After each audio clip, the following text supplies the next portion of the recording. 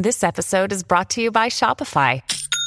Forget the frustration of picking commerce platforms when you switch your business to Shopify, the global commerce platform that supercharges your selling wherever you sell. With Shopify, you'll harness the same intuitive features, trusted apps, and powerful analytics used by the world's leading brands. Sign up today for your $1 per month trial period at shopify.com/tech, all lowercase. That's shopify.com/tech.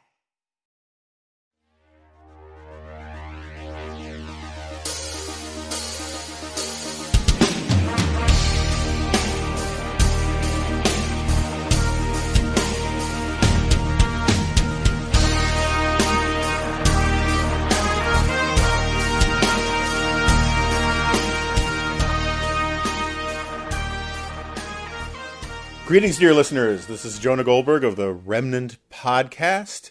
I am talking to you from my secluded bunker in Northwest Washington, where I have spent a really remarkable amount of time talking to quadrupeds because I'm here alone.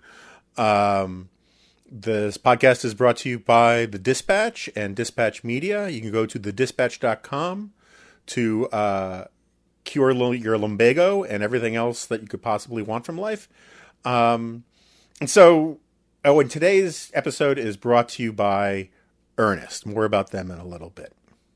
So, as I mentioned with the Kevin Williamson podcast the other day, we are basically now running through the list of people that we've been meaning to have on for a very long time, but haven't yet for one reason or another. Some of them are in prison. Some of them are, doing things out of the country that make it difficult for them to come back in.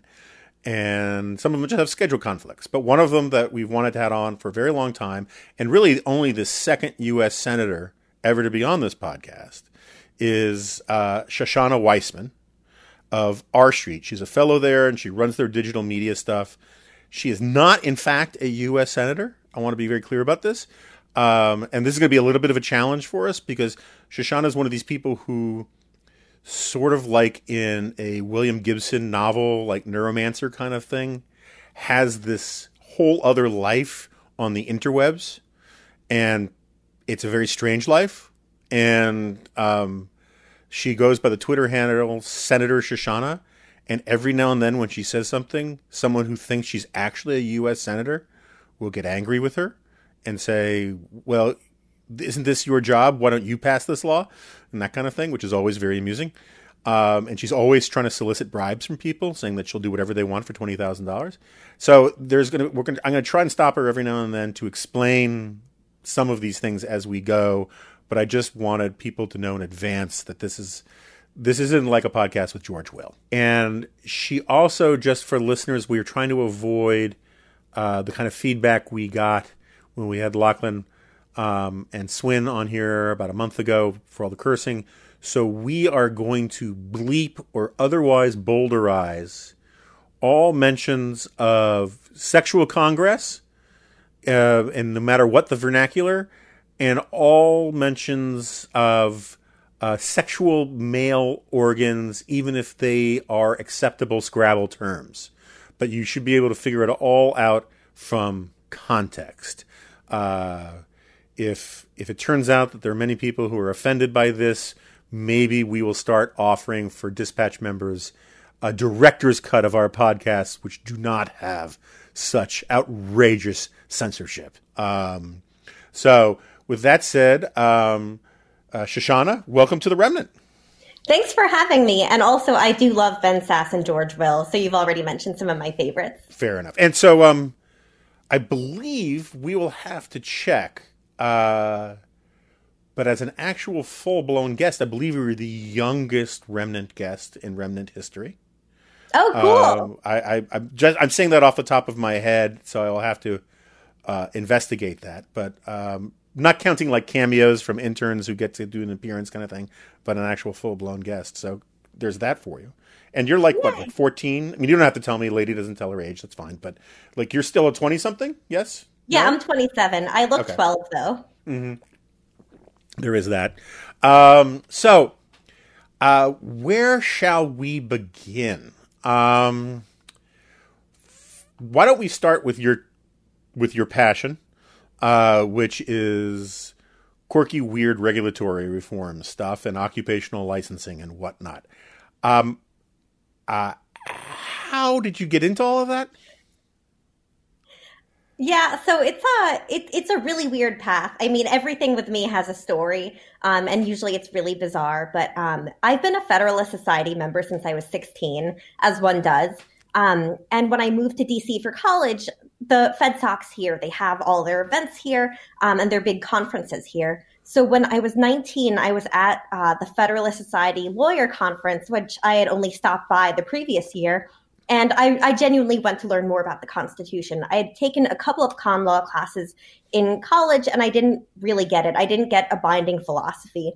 And then I met Randy Barnett, who's a professor at Georgetown, and he gave the speech about unenumerated rights and judicial engagement, and I was sold. But among the many rights that aren't written down in the Constitution, or unenumerated rights, is economic liberty, the right to earn a living. So that's one of those rights that really hooked me. And shortly thereafter, I met Clark Neely, who's now at Cato. He used to be at the Institute for Justice. And he told me the story of Sandy Meadows. People who follow me on Twitter would probably know, but basically there's an elderly widow in Louisiana who had never had to make a living for herself before. It was her first time, and she knew how to arrange flowers, but she couldn't pass the Louisiana floristry test because they have a regulation that anyone who arranges flowers in the state must be licensed by the state. So she tried to pass. She couldn't pass because the pass rate was lower than the bar exam pass rate there. But she went to work for a grocery anyway. Her clients loved her. She was doing great. And then the state said, you have to fire her or we're going to shut you down. So they had to fire her. And IJ helped her out. The Institute for Justice helped her out quite a bit. But when she died, she was in poverty because government wouldn't let an elderly widow doing something completely innocent earn a living. And I've thought about that story almost every day for a long time. And it feels really unjust. That was what got me into all of this.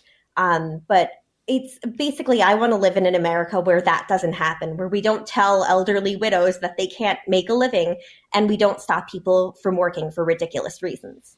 Yeah, I mean, I'm okay with telling elderly widows they can't be heart transplant surgeons. Right. If they don't pass the requisite test. But, like, the idea that somehow we're putting lives in danger by keeping a nice old lady from being able to arrange flowers without a piece of paper is grotesque, right? I mean, it's disgusting. And yeah. So, I mean, it's funny. There is this, I mean, you probably know who Jacob Maged is, or Maged, that people pronounce his name differently. I'm not sure. So this is one of the foundational stories of conservative, right-wing, anti-New Dealism. I'd say once every 4 years, George Will writes about him. I've been writing about him once every few years. During the New Deal, under the Blue Eagle and the NRA, there are these codes for everything, but among them were codes for dry cleaners. And there was a guy named, again, I could be mispronouncing his name, Maged, Hungarian immigrant guy, I believe, who had a bad location and for his dry cleaning shop or his cleaning shop. And so he charged 25 cents to press a suit rather than the federal government established price of 30 cents because he had to be cheaper than the competition because he was in a bad location and you needed to sort of entice someone to walk an extra block to go to his store. And the federal government tried to put him in jail for doing this. And this became one of the, and he had it went all the way to court. The judge I think he spent some time in jail, before he got bail or something like that. But the judge ultimately let him off with a warning. But it was one of these sort of, martyr stories, sort of like the one you're telling about the lady with the flowers. And it's interesting to me that this kind of thing rightly outrages conservatives when we talk about it, when the federal government does it, the current coronavirus stuff notwithstanding. but it's really hard to persuade people it's bad when state governments do it too. And so why don't you talk a little bit about like the crap storm of various, I mean, the one that IJ always used to tout was and IJ does fantastic work. They always used to tout hair braiders, right? I mean, is that still a big problem? Why don't you explain a little bit of that? Yeah, hair braiders are still a big fight, and you're totally right about the state difference. It's interesting, and I think a couple of dynamics play into why. First, it's federalism, and federalism is good. I'm all for federalism. I like it. I'm a big James Madison nerd. The more federalism, the better. But that doesn't mean that state governments can't be abusive and do unconstitutional things. And IJ promotes judicial engagement, and I know that not all conservatives agree with it. I just genuinely think it's the right philosophy. Why don't we take a second to explain what judicial engagement is? Right. So basically, right now in court, you have something called the rational basis test when you're dealing with most rights that aren't enumerated in the Constitution, with a few exceptions. So when those cases come to court dealing with those rights, the rational basis test lets the government lie. They're like, oh, well, is there a possible reason you could have maybe enacted that bill? Which is how you got courts in Louisiana to uphold the florist license, because they said, oh, well, the government says there could be infected dirt. And what if someone falls on a sharp flower stem? And all that stuff was used to uphold it. And that stuff holds up in court, but it shouldn't. All rights should be treated the same. And under the theory of judicial engagement, the authority goes back to the 9th Amendment and the 14th Amendment's Privileges or Immunities Clause. All that basically means is that rights that aren't written down deserve protection with rights that are written down. A lot of people know the whole story that our founders were like, oh, I'm not sure we should write down our rights because they'll think we won't have other ones. That story is basically what this gets to. And that's what the 9th and 10th Amendment are about, right? It's the 9th and 10th Amendment are basically like, just because it's not listed here, you still have a right to own a dog or to part your hair on whichever side of your head you want, right? I mean, exactly. So the burden of proof still should be on government to prove that the thing it's doing, it's actually doing for the right reason, for health or safety or whatever it is, for real government interest. So you have a lot of courts upholding this, and a lot of people who misguidedly think that states can YOLO, they can do whatever they want, and that all works out, but that's not how it's supposed to work. So that's one piece of the puzzle. And another piece is just localism. You have corrupt local groups. Like in Louisiana, I kid you not, there's a floristry lobby. They're very anti getting rid of the florist license. Cosmetologists are also like this wild lobby that if you try to get rid of their licenses, they will fight you. And they attack you on Twitter all the time. Yeah, cosmetologists, which is amusing to me.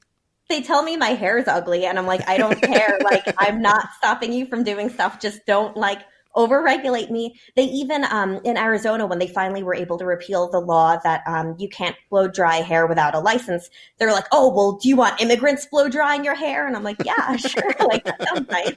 We'll get them a job. That's great. And they made up all these horribles that could happen.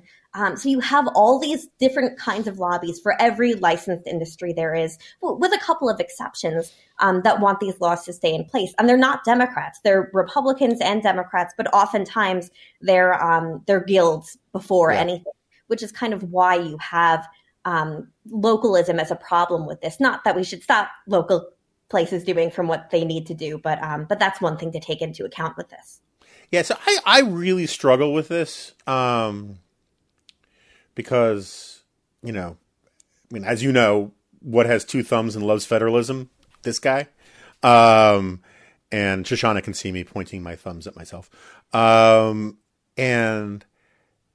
at the same time, so my view has always been, if local governments want to do stupid things, so long as you're not like you can't have slavery, you can't have Jim Crow. There's some settled issues at a national level. But if you want to ban Walmart or whatever, I think it's dumb. I'm against it. But I would rather have people to make the freedom to make stupid decisions at a very local level than have the federal government have the freedom to make one size fits all stupid decisions. And so you have to have a certain amount of tolerance for dumbness or misguidedness or just simply smart mistakes. Some things seem like they would make a lot of sense, and then they turn out not to. Like, I was listening to, one of the top nudge theorists guys, who was really involved in Britain. And he said, look, one of the things you have, when you start doing some of this stuff, is you have to accept the idea that, like, at least half of your really good ideas will turn out to fail. And so anyway, I'm all open to the idea of local communities doing things I personally do not like. But at the same time, like, it drives me crazy that you can tell non-high school graduate African-American women who are trying to, like, feed their families that they can't apply the one skill that they can find a market for, which is like this hair braiding stuff, without doing like 2,000 hours of occupational licensing. And I hate the sort of progressive temptation I have to say, well, this is different because I don't like what they're doing, so I think the federal government should come in and get rid of that stuff. And so I'm always, I know you're making a constitutional argument, it still bothers me. There's just a real tension there for me personally, and I always have to go case by case to reconcile it. Does that make sense? I sympathize, and there's a lot of issues where I think that tension kind of pulls us a little bit. For me personally, I just think it's the role of the courts to protect all rights in the same exact way, and just to overturn things that aren't constitutional, to say, no, you can't do that, you don't have the authority to, especially if it's about protecting guilds rather than protecting health or safety. So I definitely sympathize, though, and I don't want the federal government to step in, with very few exceptions.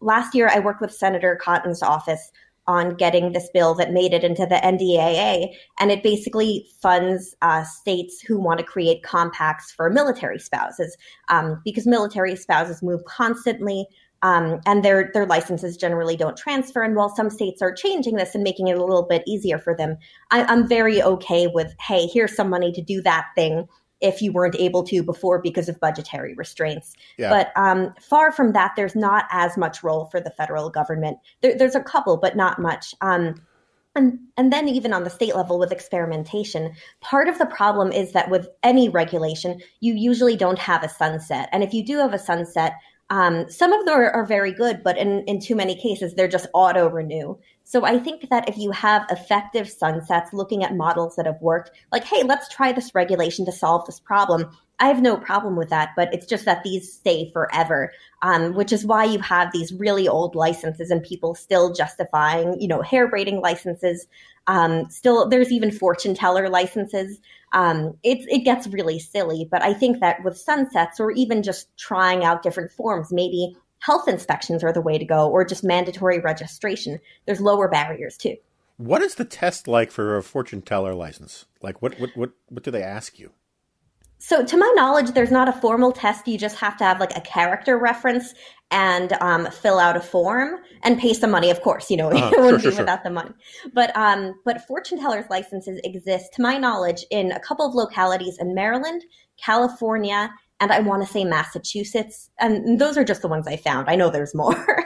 So, so that's one of these things where I go back and forth about, right? Because, like, you could see how I could actually conjure up a scenario where, even though I think fortune telling is garbage, like, the history, it'd just be kind of curious to do the history of it. Like, if there were sort of Irish travelers or gypsies or whoever who were in, if there was a long history of con men or con women, and it's highly associated with, like, fortune telling, where they bilk these little old ladies out of, their life savings, like creating some barrier to entry, or at least some database of the people who are doing this.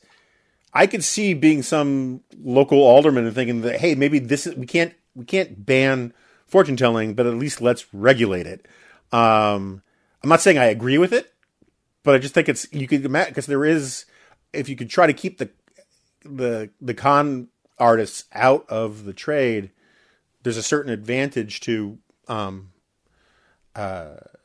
doing that. Anyway, I don't know. I think that's interesting. See, one of the things I like, and as I wrote about in my book, that I like you use the word guild, because one of the things that sort of fascinates me about all of this stuff is the way I think guilds are natural.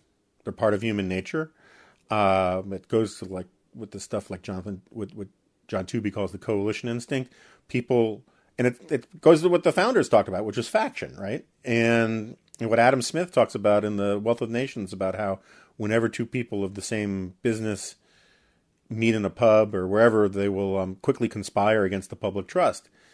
There's nothing wrong with guilds per se. The problem with guilds comes in when they use state power to enforce their rules, right? Oh, absolutely. So, where do you come down on public sector unions? You know, it's funny. It's not an issue I've been diving into as much. My dad's actually in the teacher union, and he and I have talked a lot about problems with it, that it doesn't protect him where he feels it ought to, and it protects people where he thinks that it shouldn't be protecting people. So, you know, I go back and forth on them. I just don't always think that they're successful. I also don't think that it should be mandatory, that they should be allowed to say, in order to work in this profession, you have to be part of the union. But I sympathize with the instinct. Mm-hmm. That said, there's also been evidence that as unions are declining, licensing is increasing. Right. So it's funny you mentioned that, because it really does go to that same instinct and the exact what you're thinking. Oh, so there was this one thing, I don't think we've ever talked about it. You know, so when I was working on Suicide in the West, you know, and I talk about this in speeches all the time, one of the things that I get fascinated by is this guild mentality or this guild instinct and the recurrence of guilds over time. And so one of the questions I always like to ask is, what would somebody from 500 or 10,000 years ago, if they came here today, if they were transported in time, and they looked around contemporary society, we all know what they would be surprised by. You know, horseless carriages, flying machines, all that kind of stuff. Alas, they would not see jetpacks because we don't have our jetpacks yet. But the interesting question is, what wouldn't they be surprised by, right? What would be utterly familiar to them? And one of the more obvious examples would be like a mother nursing a baby, right? I mean, that's like a universal image going back hundreds of thousands of years. And you could probably come up, with, people holding hands. I mean, hundreds of things when you start to think about it. But one of the things, at least a sophisticated person would recognize, is guilds, because guilds are one of the oldest institutions in human existence. And back in, under Hammurabi or in the Middle Ages, guilds were the powers that be. And I think that this is one of these things, so like one of my favorite examples of manifestations of modern day guilds isn't just necessarily unions or teachers unions, but Mexican teachers unions. There are, in some states in Mexico, you have teachers unions where the job is heritable. So like if you taught chemistry, you leave your job to your child, whether or not they know chemistry. And that would be utterly recognizable to someone from the Middle Ages, right? Your father was a Mason, so you get to be a Mason. And, a lot of our last names actually come from our parental membership in some guild or something, what our profession was. And then you think about the castes in India and all of that kind of stuff. And so anyway, the reason I'm rambling about this is because I haven't had much sleep and, I've been chewing all sorts of stimulants. But I think this is one of these one of the things, how to put this? One of the things that just drives me crazy is that people who defend a lot of these institutions, they claim the mantle of being on the force of modernity and progress, when in fact they're defending institutions that are not only not modern, they're literally ancient. Right. No, that's a great point. I never thought of it like that, but you're right. This isn't a new thing, and it hasn't been done helpfully or in a way that's improving society, with relatively few exceptions. And in every industry, they'll tell you that people will die if you don't license them. So I have people who are dietitians who will say, yeah, it's ridiculous cosmetologists are licensed. You should be able to cut anyone's hair and dye hair. I have rainbow hair and I dye my own hair. So I'm like, yeah. So I'm like, well, what about giving... Sorry? Scab, right? Yeah, exactly. I have, but in a lot of states, you also can't give basic nutritional advice without a license. Like your trainer at your gym can't tell you, oh, you should have more protein. What are you eating now? Let me see how I can adjust it a little bit. That would be illegal in a bunch of states if they're paying you. But so dietitians are like, oh, but you can't change that. You can change every other industry except mine. And you get that all the time. And I try to pit them against each other, not to be mean. I mean, maybe a little to be mean, but also to say, look, that guy's making the same arguments as you. Neither of you had any evidence to support your opinion. Maybe we can come to the table and talk and figure things out a little bit more. And it will change some minds. There's some people who come out getting it. Other people are like, oh, how could you compare me to that industry? They're nowhere near as professional as I am. It's like this badge of being professional and being elite. And it's like, no, people go to you because you do good work or you don't. And that's how they should be judged. But instead, they go back to this old guild mentality, like you're saying, like, oh, well, and my father before me was this, and we're protecting people. So why don't we come at this from the other direction? What professions, just to see, we're gonna kick the tires and see how much of a crazy anarcho-capitalist Randian you really are, pretending to be so reasonable. What professions do you think should be allowed to have licenses? Well, to go off the deep end to start with, Ayn Rand apparently didn't like the term Randian. She preferred objectivist. Uh-huh. That was a personal preference of hers. So I'm starting off pretty bad here. But further than that, usually in my test, are you an objectivist? No. Oh, I'm not. Okay. Yeah, I like some of her stuff. I don't like other of it, but I'm obsessive generally enough to know things like that. Yeah, no, that's fair. No, there is no appeal to esoteric wonkery that is not permitted on this podcast. So that's perfect. All fine. Okay, good. So generally my test for licensing is that there has to be evidence of harm. If you don't license this, there's definitely harm occurring, and licensing is the best way to go about it. So the first thing you need is evidence of harm. And even though doctors are licensed everywhere, you still see the occasional unlicensed plastic surgery clinic. That happened recently in Florida, and people were getting really sick. They were dying. So that should have been taken care of. And that's not the only reason, but among many reasons I'm okay licensing doctors, because real harm occurs when they're not licensed. But with cosmetologists, there's actually rampant health infections and nail infections, stuff like that occurring in salons, and they're all licensed, all of them. So it's not solving the problem. In that case, the better solution would probably be more health inspections rather than this extra licensing, which they claim is necessary. So it always has to be a good means ends fit. And there's also that middle ground. Maybe we don't want florists licensed, but what about plumbers and electricians? I'm not closed off there because there's a potential for harm. But evidence shows that it might not be necessary to have mandatory licensing. I think it was a Mercatus study that had showed that in states that licensed electricians, there was actually more harm occurring because prices were higher and people didn't want to have to pay it. So they would try to be their own electrician and harm themselves. Mm-hmm. So where electricians weren't licensed, they were cheaper and more people would go out and get the expert. So I think that even in cases where you might expect something should be licensed for reasonable reasons, you really always have to go back to evidence. And then again, make sure the means ends fit is there. But then, usually people bring up lawyers.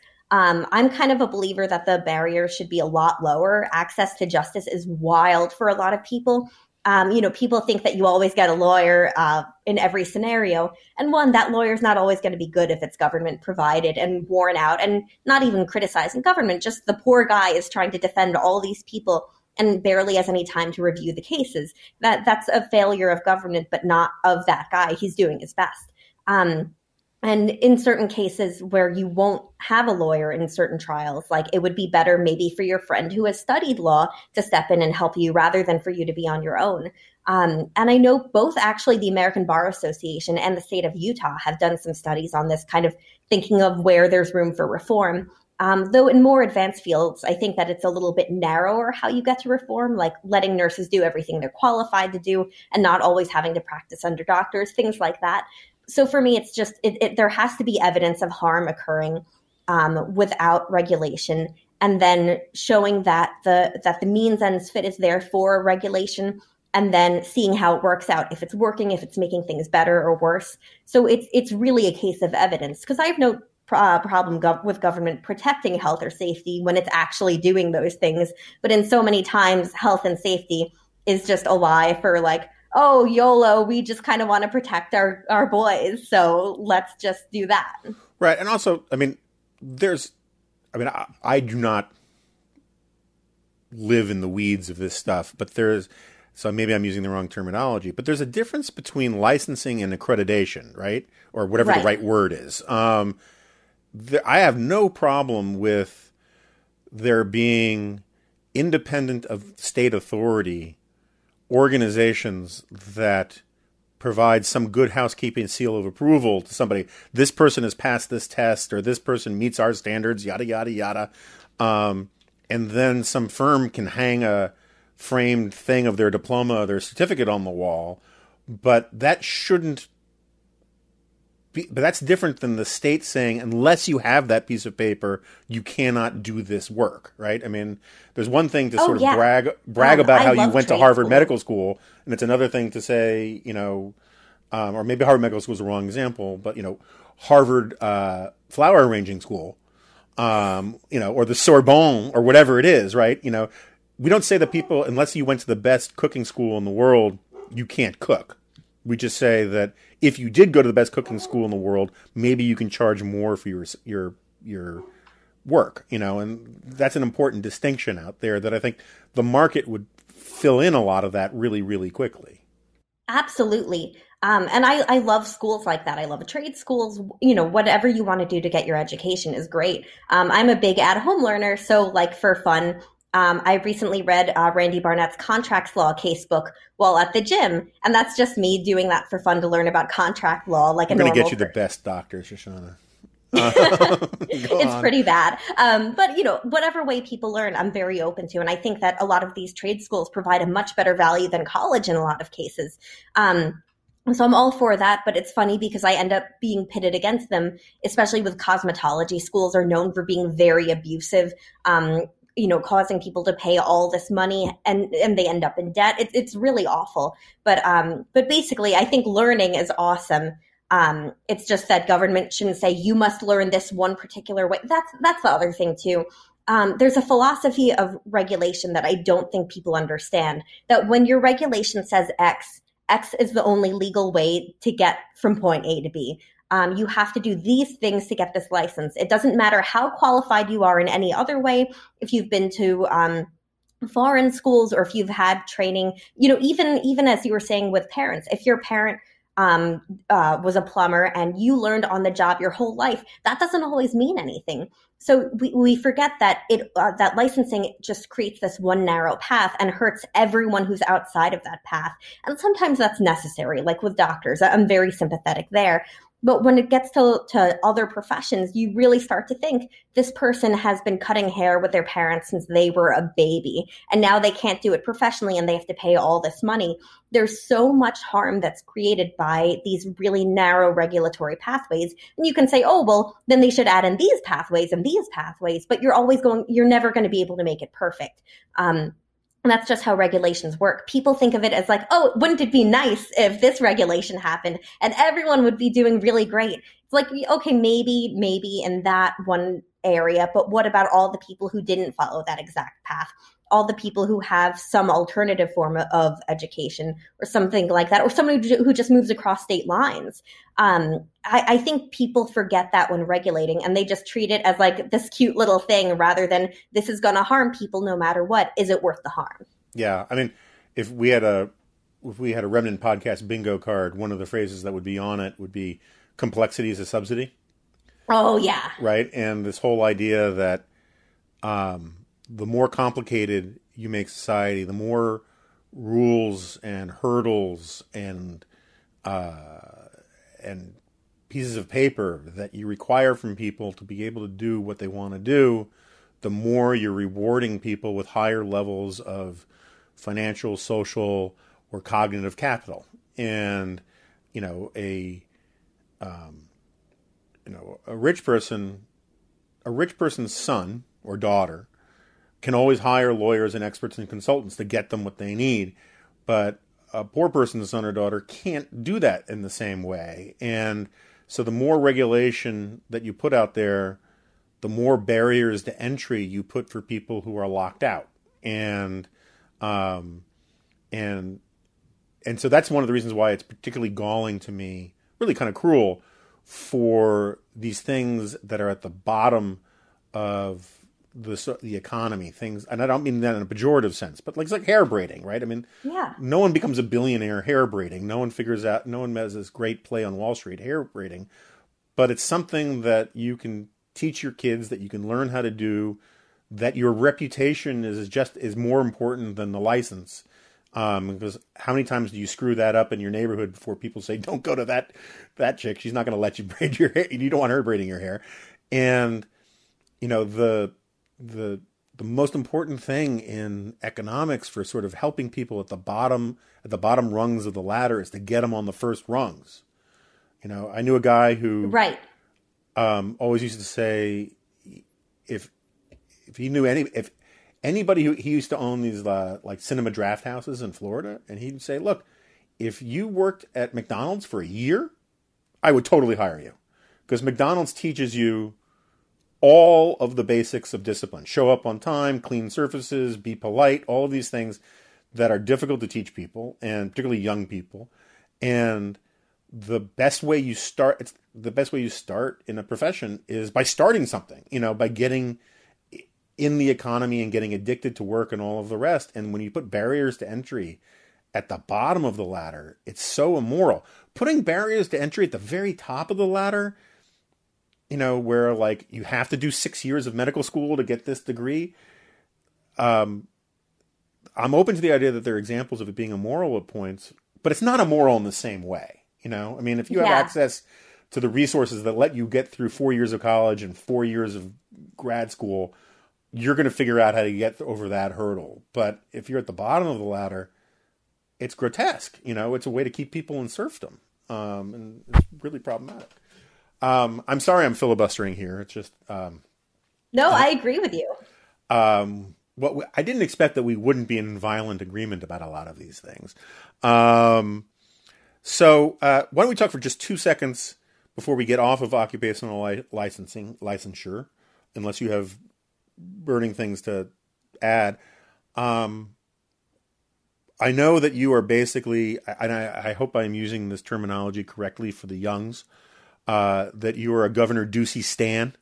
Yeah, he's the greatest. I love him so much. And so I'm assuming he's going to be in your top 2 or 3 or 1. But what are the states that are doing the best on reforming this stuff, and which ones are doing the worst? Ducey's really made Arizona great with licensing reform. He's really taken it and run with it. Whenever he and I talk, it's just he realizes all the things we're talking about here. He realizes that people are harmed by it. And the way we actually became close is that a couple of years ago, a guy was cutting hair for the homeless, and Governor Ducey had to step in because the cosmetology board cracked down on the guy cutting hair for the homeless. He was even in cosmetology school, and I think his mom had cancer. So the hair thing was a really close connection for him generally, and he wanted to give back to society. So Governor Ducey had to step in and yell at the head of the cosmetology board saying, like, what the heck? This guy's doing all the right things. Why are we cracking down on him? So Ducey's looking for every opportunity just to help. He made Arizona the first state to make it easy for people to transfer in their licenses. It's not perfect, but it's a really great bill, and it's far better that Arizona had it than not. But there's still a lot to do, but he's been doing everything right. For other states, it's hard to pick a second because there's been a lot of movement all over. There's some movement in unexpected places, like Pennsylvania was a close second on the reciprocity bill. They enacted something similar, not as good, but still similar, the same sentiment. Governor Polis in Colorado really likes licensing reform. He just has an affinity for it. He also likes a lot of our streets work. So he ends up kind of following some of that. And Governor Ron DeSantis in Florida has been doing really great work there too, really pushing the deregulation, a lot of licensing reform. And I'm glad that they have him as governor there because he recently signed a bill expanding nurse scope of practice, which is extremely helpful now to reduce doctor burnout during coronavirus. So I'd say those are a couple of states to look at, but it's happening all over. So in most states you can find, even California, you can find an example or two of this stuff happening. So are there weird like how on things like charter schools and school choice, there are these weird unconventional coalitions where like African-American middle-class women in Florida are very much on the issue of school choice, really on the Republican side. Are there places in the country where you get these odd bedfellow coalitions on the issue?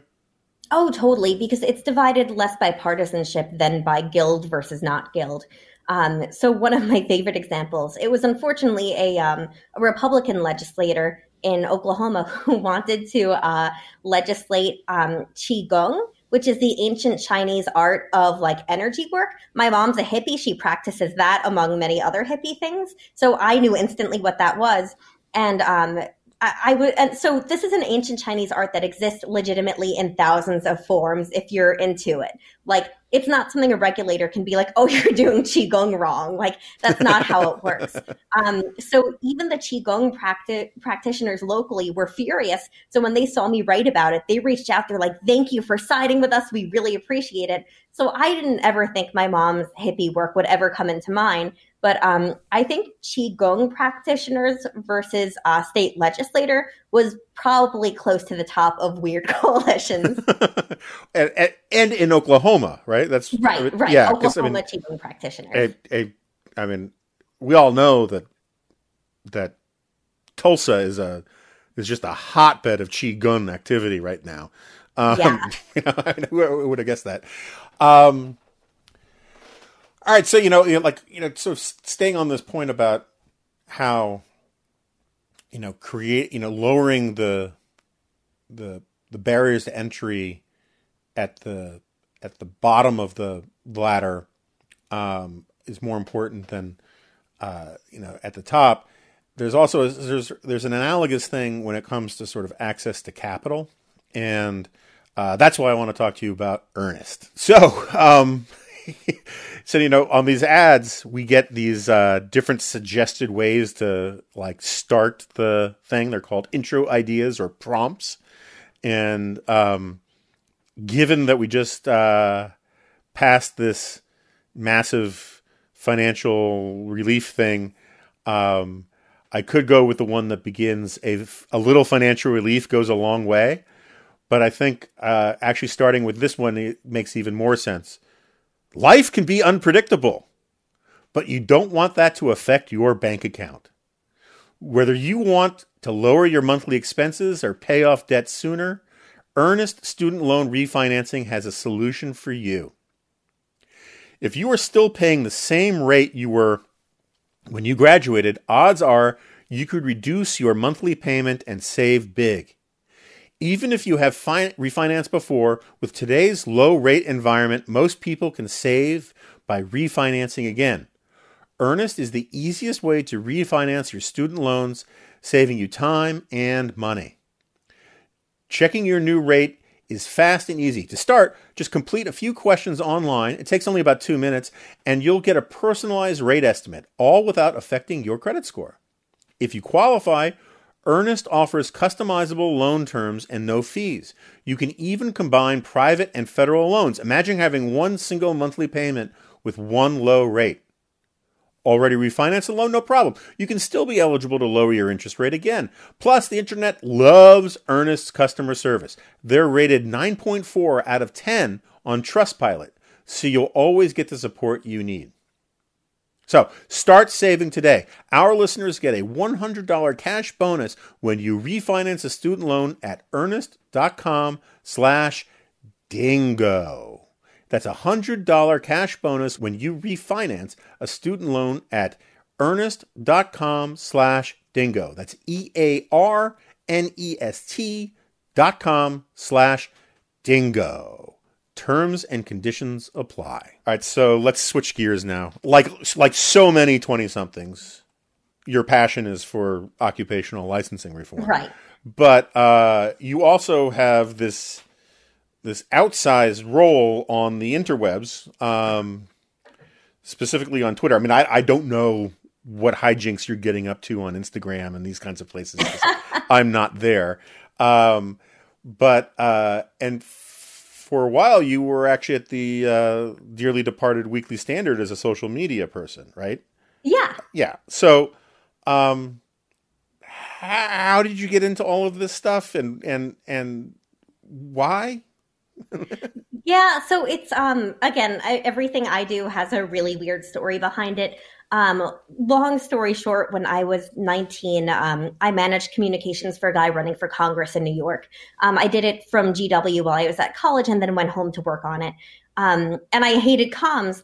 Nassau County, New York is like super corrupt, like extremely corrupt. And that means that we had reporters who demanded bribes. And one, we didn't even have money if like we could have bribed them. And two, like that we weren't going to do that. So they would write hit pieces on my candidate, who is like the sweetest, nicest guy you'll ever meet. And I hated it. I hated all parts of communications. We got some good stuff published, but I hated it. But I loved social media. I loved figuring out new ways to reach the people we wanted to. We had like no resources. So I had to figure out, okay, he has lots of friends in Washington, D.C. They're not on Twitter. They're not on Facebook, but they're on LinkedIn. So I created a LinkedIn group to keep them all updated. They gave us donations because of it, because we were always on their mind, but not posting too much that it was annoying them. And I liked the challenge. I liked figuring out, how do I do this stuff when I'm bootstrapped? How does this all work out? So I knew I wanted to do digital media. I actually didn't realize I wanted to do policy too, even though I spent like literally all of my college years going to think tank events, not for the food, but for fun, just to like hang out and listen and meet scholars as one does. But I really like digital media and just figuring out the challenge of how to promote the ideas and the things that I wanted to promote. So I've worked at places like America Rising PAC and then the Weekly Standard. I remember the first time I'd met Bill Kristol and I was so nervous and all I said was like, sorry, and walked away. That was also like within a day or two of meeting you. And I remember when you talked to me, I was like, oh my gosh, Jonah Goldberg's talking to me. And I was very happy. But I wanted to promote ideas like yours and like Bill's. And I learned how to do that in a lot of different ways by just trying out new stuff. At America Rising, we created the first political Giphy account, and Giphy is like just what it sounds like, a platform for GIFs. Well, you pronounced that correctly, by the way. Yeah. We had, I'm very hard on the GIF side of the GIF debate. It's not GIF, it's GIF. I agree. Yeah, it's very important. People who mispronounce it should have, in biblical fashion, like a hot poker put out on their tongue. Oh, I like that idea. Yeah. I'd be open to making that law. But on Giphy, we created all these GIFs from tracking footage of candidates. Just nothing even nefarious, just them being kind of weird. We had this one, I think, South Dakota Senate candidate who was just kind of like a bro. So I had all these GIFs of him doing bro things. And BuzzFeed would use our GIFs, and they all had our logo on them. So we got millions and millions of views of our brand just from that. And even to today, you can look. I've seen the page, and you can look and see that it's getting all these views. So I love figuring out, like, okay, this is one way to build brand awareness, but how do I reach other people? So I enjoy the challenge of messaging online, on figuring out how to talk to different people. And it's genuinely fun for me, but my own brand has kind of, or like to be the worst millennial, my own brand, like I'm saying it like it's a thing. It's just developed when I stopped caring what people thought of me. When I was never a Trumper, I'm like, this isn't going to make me any friends. So I guess no one cares. So I started swearing more and just posting dumb stuff, and people love it. Like, I have elected officials messaging me like, that was good. And I'm like, really? Like, so I dyed my hair rainbow. Bill Kristol let me. I asked him just to make sure that like I wouldn't be fired for having rainbow hair. He was cool with it. But I've had a lot of good mentors along the way who taught me different lessons about messaging, about how to think, and it served me well online. Never thought I would be where I am, like managing digital media for a think tank and also being a scholar when I feel like it. And it's been a really weird path, but I really, really enjoyed it. So I have a few questions. First of all, so was it Bill Kristol who taught you to shout Richard in all caps on Twitter all the time? No, that was an invention of my own, borrowed for 14-year-old boys. Because you know what? Everyone acts like it's so juvenile, and it is, but it's funny too. So I just started doing it, and every now and then people just will reply, Richard. and it's just funny, you know? Yeah. I always, because I want to chastise you, I always give you the benefit of the doubt and figure that you forgot to hit the space bar and we're about to write pen is mightier than the sword. But, because pen is mightier than the sword. Yeah. Well, you ought to know better though, because I'm a millennial, so I never use pens. Yeah, fair enough. Okay, and also I want to go back to this because this is intriguing to me in this time of where everybody is cash strapped. How do journalists go about asking for bribes? Oh yeah, so I mean, it's honestly common in certain places with like machine politics. For anyone who's worked in like state or local or even national politics, but on that level. I remember one place said, well, maybe we'll run a story on you if you place an ad with us. Yeah. And we had to explain, like, we literally have no money. And we didn't say this, but even if we did, we're not going to like bribe you to write stories about us. And they wrote, but I just want to be clear about this because I mean, I know about those kinds of stories. John Solomon got caught up in something like that fairly recently. I was kind of hoping that you were saying that there were reporters who like straight up asked for an envelope of cash for themselves, not for their it was always through the organization rather than themselves. It was always like an editor doing it. Newsday never did that to us. They've always been very on the level.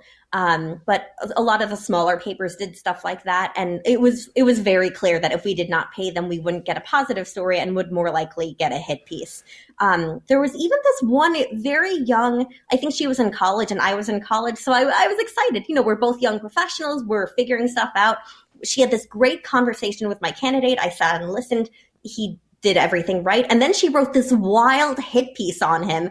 And I was just like, what the hell? Like, this is bullshit. I'm so mad. And like, I remember at that point, I was like, you know what? I'm done. I can't do comms. This sucks. It's a lot better on the national level, but I still have a bit of a bad taste in my mouth from that. Yeah, so I know someone, old friend of mine who owned bars in DC back when you were non-existent, and she would tell me about how the DC either liquor control people or health inspector types would ask for bribes.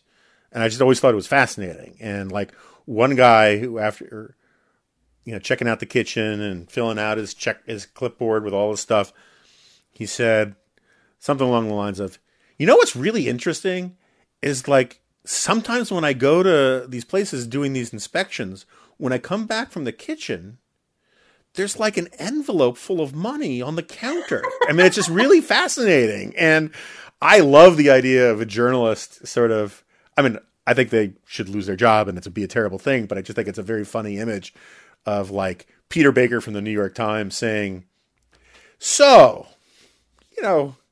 if perchance, if I gave you my coat to hang up in the coat check room and when I came back to get it after our interview, there was a manila envelope full of $50 bills in there. Who knows? That might put me in the kind of mood to make me write a much more positive story. I'm a romantic about like that kind of thing. And so I was kind of excited to find out that existed, but I guess not. I'm sure it kind of does some places, but anyway. Okay, can you explain the hot dog? So the hot dog is all that is good and pure in the world. This is a hot dog that appears on Twitter all the time. Yeah. It's from Snapchat. It was the first dancing figure that you could put in 3D, like with the Pokemon Go thing, same idea. It was supposed to put the hot dog wherever you put your camera. And I thought it was dumb. I'm like, what the hell is this hot dog doing here? This bull. I didn't get it. But then I learned that the reason they did it was to monetize Snapchat. And I'm like, what? Like this is their monetization plan? So there's all these really great memes online of the hot dog, but among my favorite is one that's like Snapchat investors in a boardroom and they're like, okay, how are we going to monetize? And then you just have the hot dog. So I've just like fallen in love with him. like, I can't get a tattoo because I'm Jewish and I'm fairly religious. So instead, in temporary tattoo ink, I draw the Snapchat hot dog on my wrist like once a week. It usually holds for about that long, but it just makes me so happy. And like, then it's become self-perpetuating. I got Senator Orrin Hatch into it, so his people would always put the hot dog around him. Romney's people have promised me that they would do the same and have yet to deliver, so we'll see how that goes. But the hot dog is just magical. I like putting it places and just like, it just makes me happy. This little dumb hot dog was their monetization plan. And then the sloth thing is less of a mystery to me. But just so people know, because you're going to get a lot of new Twitter followers out of this, and so we're running through the sort of the visual glossary of your feed a little bit so that people will understand what they're seeing. You just like sloths, right? I mean, that's just kind of. I was first introduced to them in high school, but it was just a drawing, and I didn't really understand the point of the sloth. And I used to think they were kind of weird looking until I came across a gif of a sloth handing a lady hibiscus flowers. And you have to know that for sloths, those flowers are like chocolate. So he was like giving the lady chocolate with these earnest eyes, and I just like fell in love. And then I decided they are magical and perfect. One of my great regrets is, and has nothing to do with man-made climate change, but like the last transition ice age thing, we lost a lot of really cool, charismatic megafauna, including the giant 6-foot giant sloths that were like the size of trees and stuff. And I just think it would be a much more interesting world if we still had them going around. Let me put it this way. I think sloths are better than koalas. Koalas get this enormously good press because they are legitimately cute, and they are, our brains are wired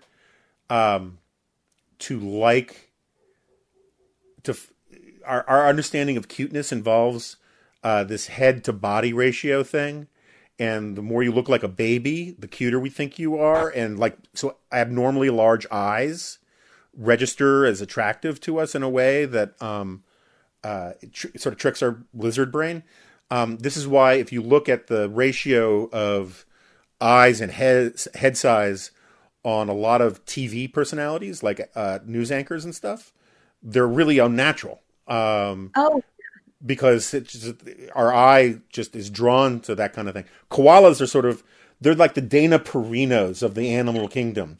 They trick our brains into like being visually captivating in a certain way. Because Dana's got those like just crazy huge eyes, and I wouldn't say it's a trick. She's legitimately attractive, but it's like there's this weird thing about it. And but my understanding is that koalas spit and bite, and they're really a kind of nasty personalities. They also make a really weird noise. If you've seen that video going around, it just like, it sounds like gurgling, like they open their mouth at you and that's what you hear. But meanwhile, sloths are like a squeak. When they make noises at you, it's only a squeak. Like that's their only noise. It's funny you mentioned about the baby thing too, because early drawings of sloths, for people who had seen them for the first time, they basically like put a baby face on like a sloth body. And they're like, yeah, they're these baby looking things. So maybe that's why I think they're so cute. Maybe. Okay. So, you mentioned, your membership in the tribe. How do you, and just full disclosure, I have at least as Jewy a name as you do, but I am not nearly as observant as you are. I'm a bad Jew. But so how do you reconcile the rainbow hair, the F-bombs, the all of that stuff, the whole gestalt with fairly observant Judaism? I'm just kind of curious. Easily. It's very simple. So there's no actual prohibition in Torah against swearing, none, except for using the Lord's name in vain, which you won't see me do. If I do it, it's like G-D. I literally even throw the dash in there or just abbreviate and it's GD. I never even say it. maybe unless I'm really mad occasionally, and I try not to though. But otherwise, there's no prohibition against swearing, and any you might find are rabbinic laws, which I think, it's pretty bad. I'm an originalist, so I go back to the original meaning and intent because it's God's law, so intent matters. So original meaning and intent of Torah. So that's always my first thing. And if I need more interpretation, I don't mind consulting rabbinic law, but God said not to add or subtract from his laws. So any rabbinic law that codifies itself as law is itself un-Torah constitutional. So that's kind of how I handle that. And the rainbow hair, no prohibition there. I think there's a lot of oppression that's happened in Jewish history that's caused traditions that kind of almost they perpetuate parts of the oppression, like needing to wear black all the time. I mean, I'm a goth, so, I grew up goth and all that. So I like wearing black all the time, but rainbow hair, there's nothing against that. Uh-huh. And even the prohibition against long hair, it doesn't, I don't think it jives with the original meaning. And I know where they get it from, but I don't think it quite makes sense. But I keep kosher, but there were no kosher symbols in the desert. So instead I look at the ingredients, and sometimes I do some Googling to figure out if there was anything not kosher in there. And I'm vegetarian, which makes it a little bit easier. But I'm very thorough, and I have a wild reason for everything. But everything I do, I think, can reasonably be reconciled with Torah and shown that Torah doesn't prohibit those things. So I think this is fascinating, but I'm always very, very nervous to wade into a lot of this stuff. I mean, I'm the kind of guy who had to have his Haftorah portion transliterated because I don't read Hebrew. But I think it's first of all, I think it's fascinating that you're bringing the anti-guild approach to rabbinic law, which I think, and again, I want to tread cautiously, counselor, on all of this stuff. I'm very easily offended. Well, no, but I have to deal with John Bodoritz regularly, so I got to be careful. And I also have the stern gaze of my father looking disapprovingly down at me and all of these things. But one of the things I'm fascinated by, and I hope I'm not butchering this, is Ethiopian Jewish tradition.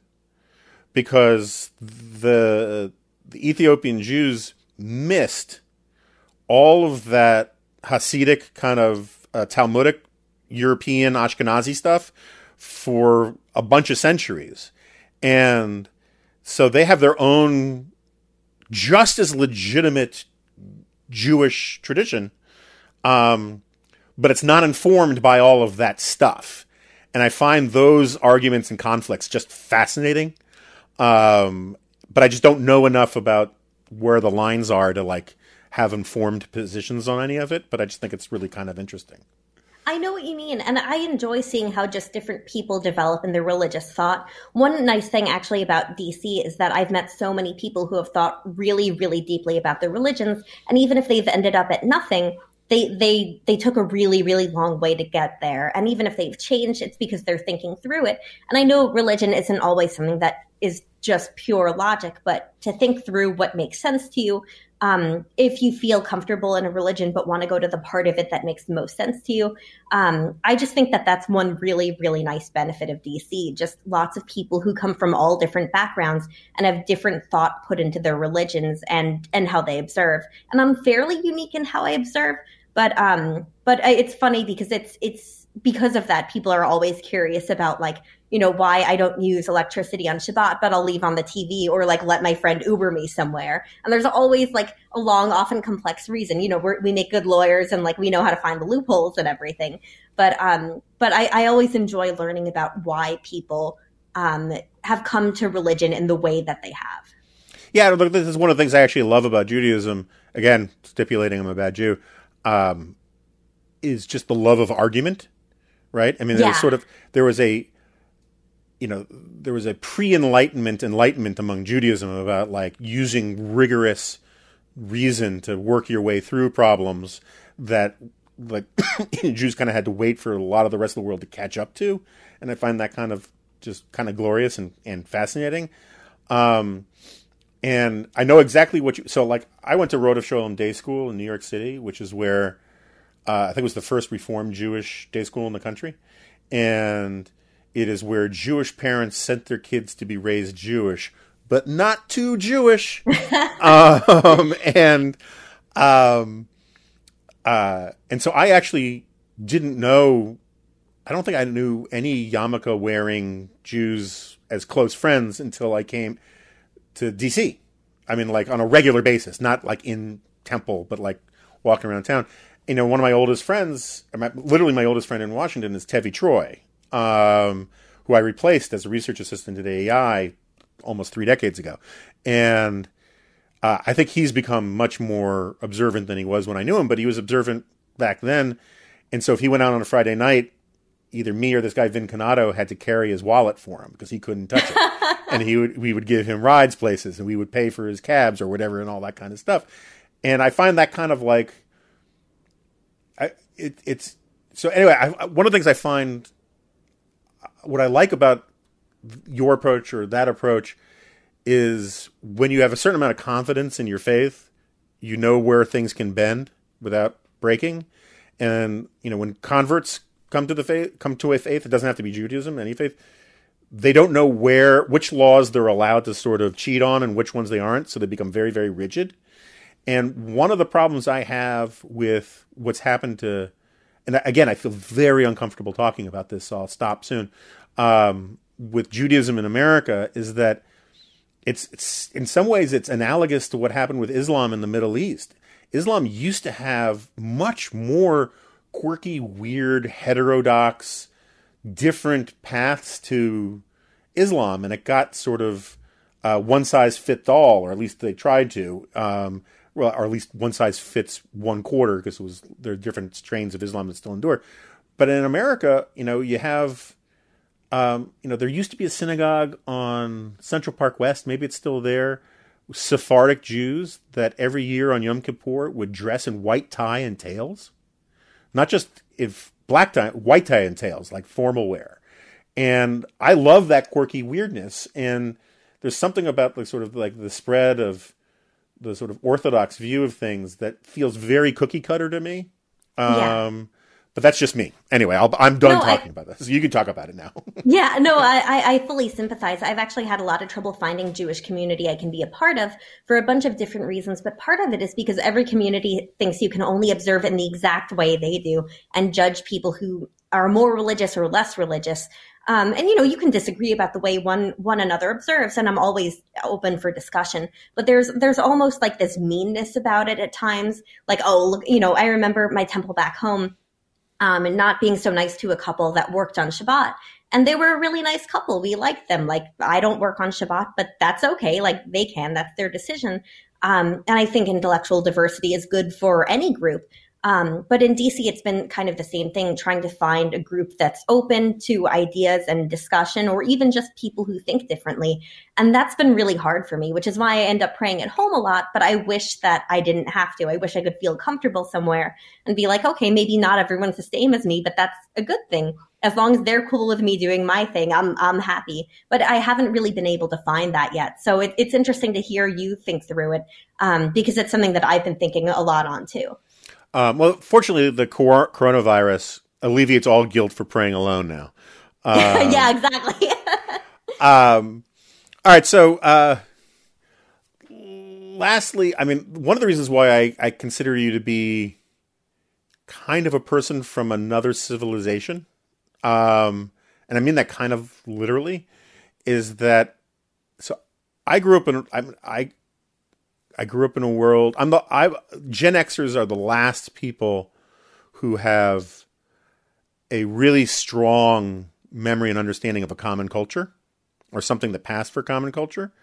We also remember pre-internet America. I remember pre-computer America. I grew up with typewriters, and you are so completely, or at least the way you come across on social media more than sort of in person, you're so completely a product of the post-internet, post-social media universe that I sometimes feel like I should preface talking to you by saying, I come in peace, or something like that. So, you do not only do you do a lot of online dating or attempts at online dating, but you talk about it a lot on social media. which I find, I don't know if I find it good or bad. I honestly don't know that I have a moral judgment on it of any kind. It's sort of like, what's your moral position on rubber doorstops? I don't know that I have one. It's it's just different to me. And how creepy is it out there? I mean, I worry about this a little bit for my own daughter. The idea of the scuzzy dudes out there that you keep referencing, coming at you, it hurts my heart a little bit. So anyway, like, how terrible is that world? Do you mind that world? Is it much harder because of the Jewish thing? Just anywhere you want to go with that. Yeah, it's pretty terrible, but I learned to laugh at it and stuff. And that's why I have my hikes to Utah, where I basically am largely offline for a week and I'm just hiking and happy and not online dating because it's terrible. I think that there's a lot of escapism that people can indulge in online. You can use anything as a tool or use it in a bad way. And I think online dating has become the latter. A lot of people are just seeking attention, just like, oh, she likes me. Like, oh, she thought I was cute, so she swiped right. And that's all they want. Other times, like in both online and in person, I've come across married guys with fiancés, and not open relationships, which that's not my thing, but I can't blame someone if if they and their spouse or spouses have decided that that's the way they want to live and are open about it, that's one thing. But the amount of guys who are not single who have tried to like date me has been pretty like surprising, especially because I also talk about ethics and morals like constantly online and like legalism and, so I used to be so frustrated and think, what's wrong with me for years? And then I started talking with other women and realized everyone was going through the exact same thing. And I just couldn't believe that this was becoming the norm of like, oh yeah, you have to Google a guy because any guy you meet online might have a wife. So one time I was talking to my dad about it. I'm like, oh, I'm going to go on a date with this guy. And he's like, have you looked him up? I did. And he was married and I called him out on it. And he was like, oh no, we're getting divorced. It's a whole thing. And I looked at her profile and they were still happily together as of yesterday, like posting pictures. So I'm like, okay, so he's lying. He locked his Facebook after that. And I'm like, can't do this. Other guys just don't know how to have normal conversations where you ask about one another. Like I'll be like, oh, how was your day? And he's like, good. And then I'll be like, okay, so what was good about it? And he'll like give me another 2-word answer. And then I'm just like, I can't deal with this. I've had guys ghost right before dates when they were going to say, oh, we're going to go to whatever bar. Instead of sending me that, they would just stop replying to me. I've had guys who I started talking with quite a bit and it was going really well. And I had let them know, I've dealt with a lot. I would just appreciate if you're straightforward. Like, if you're not into this, that's fine, but let me know. He's like, yeah, of course. And then they'll ghost. And it's just so wild that this is the norm and it's exhausting. But after reading about a lot of the trends on it from this great book, Datanomics, it's, my language, economics plus dating. I'm like, okay, now this makes sense to me. Now that you put it in that language. And even Aziz Ansari's book, you just learn that it deals with male to female ratios, that where women outnumber men have the upper hand, and that leads to more hookups. But in the reverse situation, you have marriage happening too quickly in places like San Francisco, for instance, where the tech hub is, and you have all these guys working and fewer women. So there's a lot of dynamics that play into it, but I just try to like have a sense of humor about it because, especially online, when you post a lot of positive things, and I have a lot of great stuff in my life, people are like, oh, her life is so perfect. I can never achieve that. I want people to know, no, I have 5 autoimmune diseases and a terrible dating life. Like, and that's okay. Like, these are things that'll happen, and I'll have people sharing stories with me, like, saying that I feel better knowing that someone else is going through this. So whatever negative stuff happens that I'm able to talk about within reason, I try to share, not in a pity way, but in a like, hey, sometimes stuff is terrible and that's okay. Maybe we can all kind of figure out why. So I wouldn't mind doing a whole show about some of this stuff, but we got to wrap it soon. But it's interesting to me, like, again, back. Oh, you were alive. You were like 2. Back in the late 90s, fax machines were a big part of my life.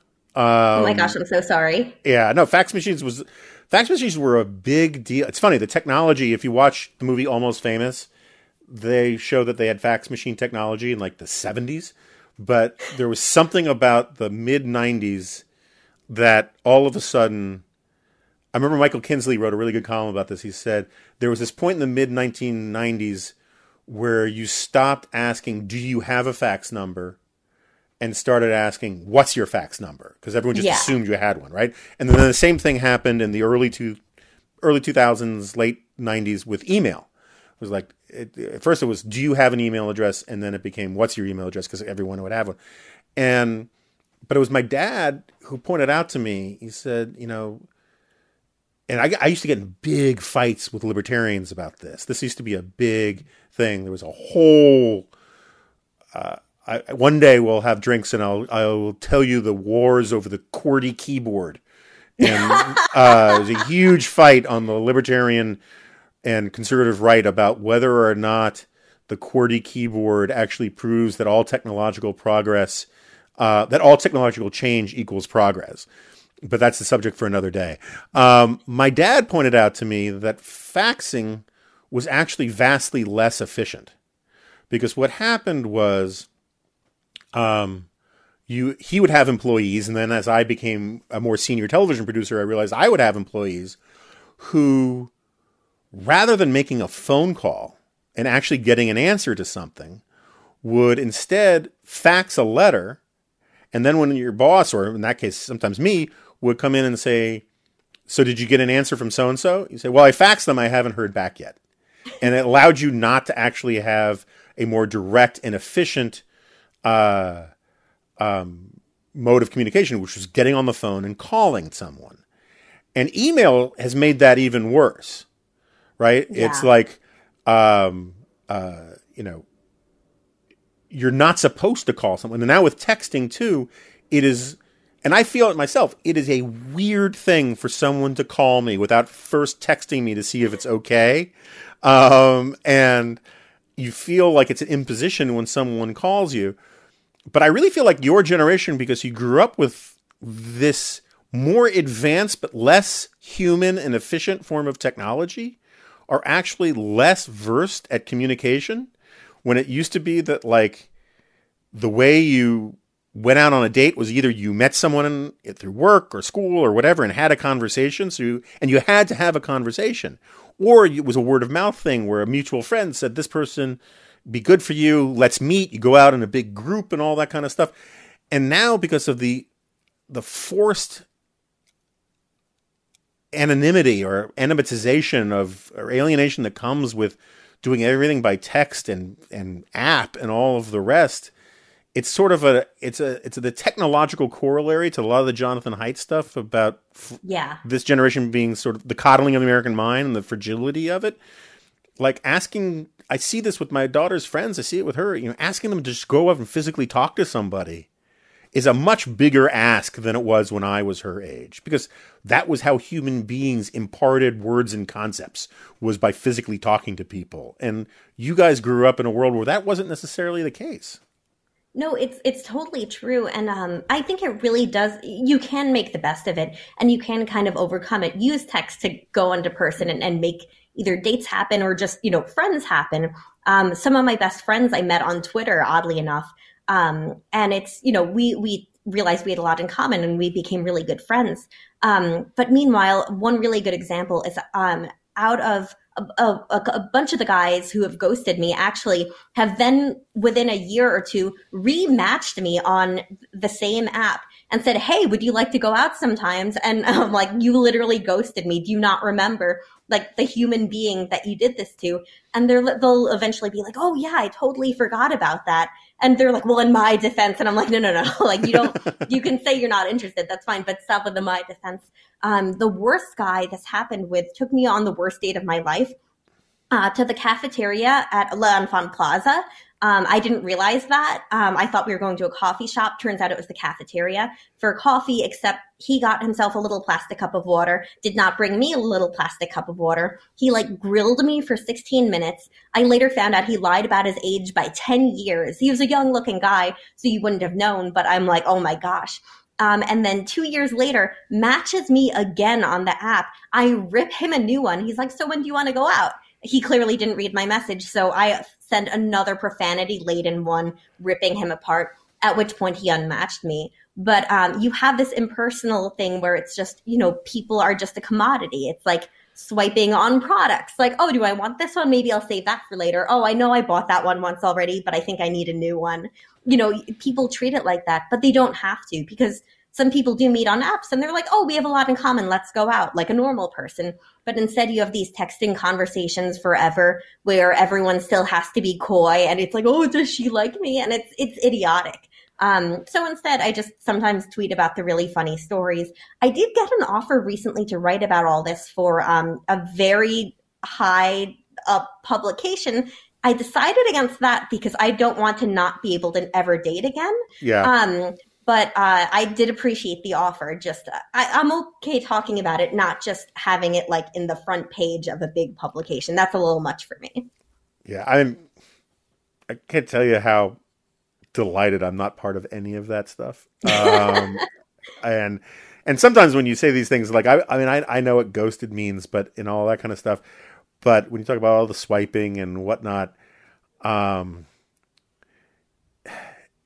it's like you're describing this weird civilization that you come from that is, it was like, and then of course we use blood magic to make them levitate because that's what we do in my land. It's just not my thing. I don't like it. It makes me fear for my daughter. And I think it was Michael Novak who said, the famous definition of a neoconservative before it became bagel snarfing Jew or bagel snarfing warmonger was a neoconservative was a liberal who was mugged by reality. That was Irving Kristol's famous line for it. But I always liked Michael Novak, who always said, a neoconservative, I'm going to butcher this. He says, I think it was, a neoconservative is a liberal who has 3 teenage daughters. Oh, and I only have 1 teenage daughter, but it works. It's like a necessary but insufficient number. So someone wanted me to ask you about SpongeBob, but having had Jack Butler as my amanuensis for so long, and my daughter's own attachment to SpongeBob, my understanding is that is just simply the cultural touchstone of your generation, right? Is there more to it than that? I mean, they're big licensing reformers. There's so many like references to occupational licensing being ridiculous. Actually, on Jack's podcast. Yeah. Oh, yeah. They have a milkshake license, a crop circle license. They have all these licenses referenced, and the dynamic is so in line with like Institute for Justice's work. Like, I know someone in there has been following IJ or the movement for a really long time, and it just delights me. That's fascinating. Now I'm glad I asked. All right. Well, Shoshana, thank you so much for coming on. I would tell you to clean up your room, but that's all Tom Nichols' bag about being your fake internet father.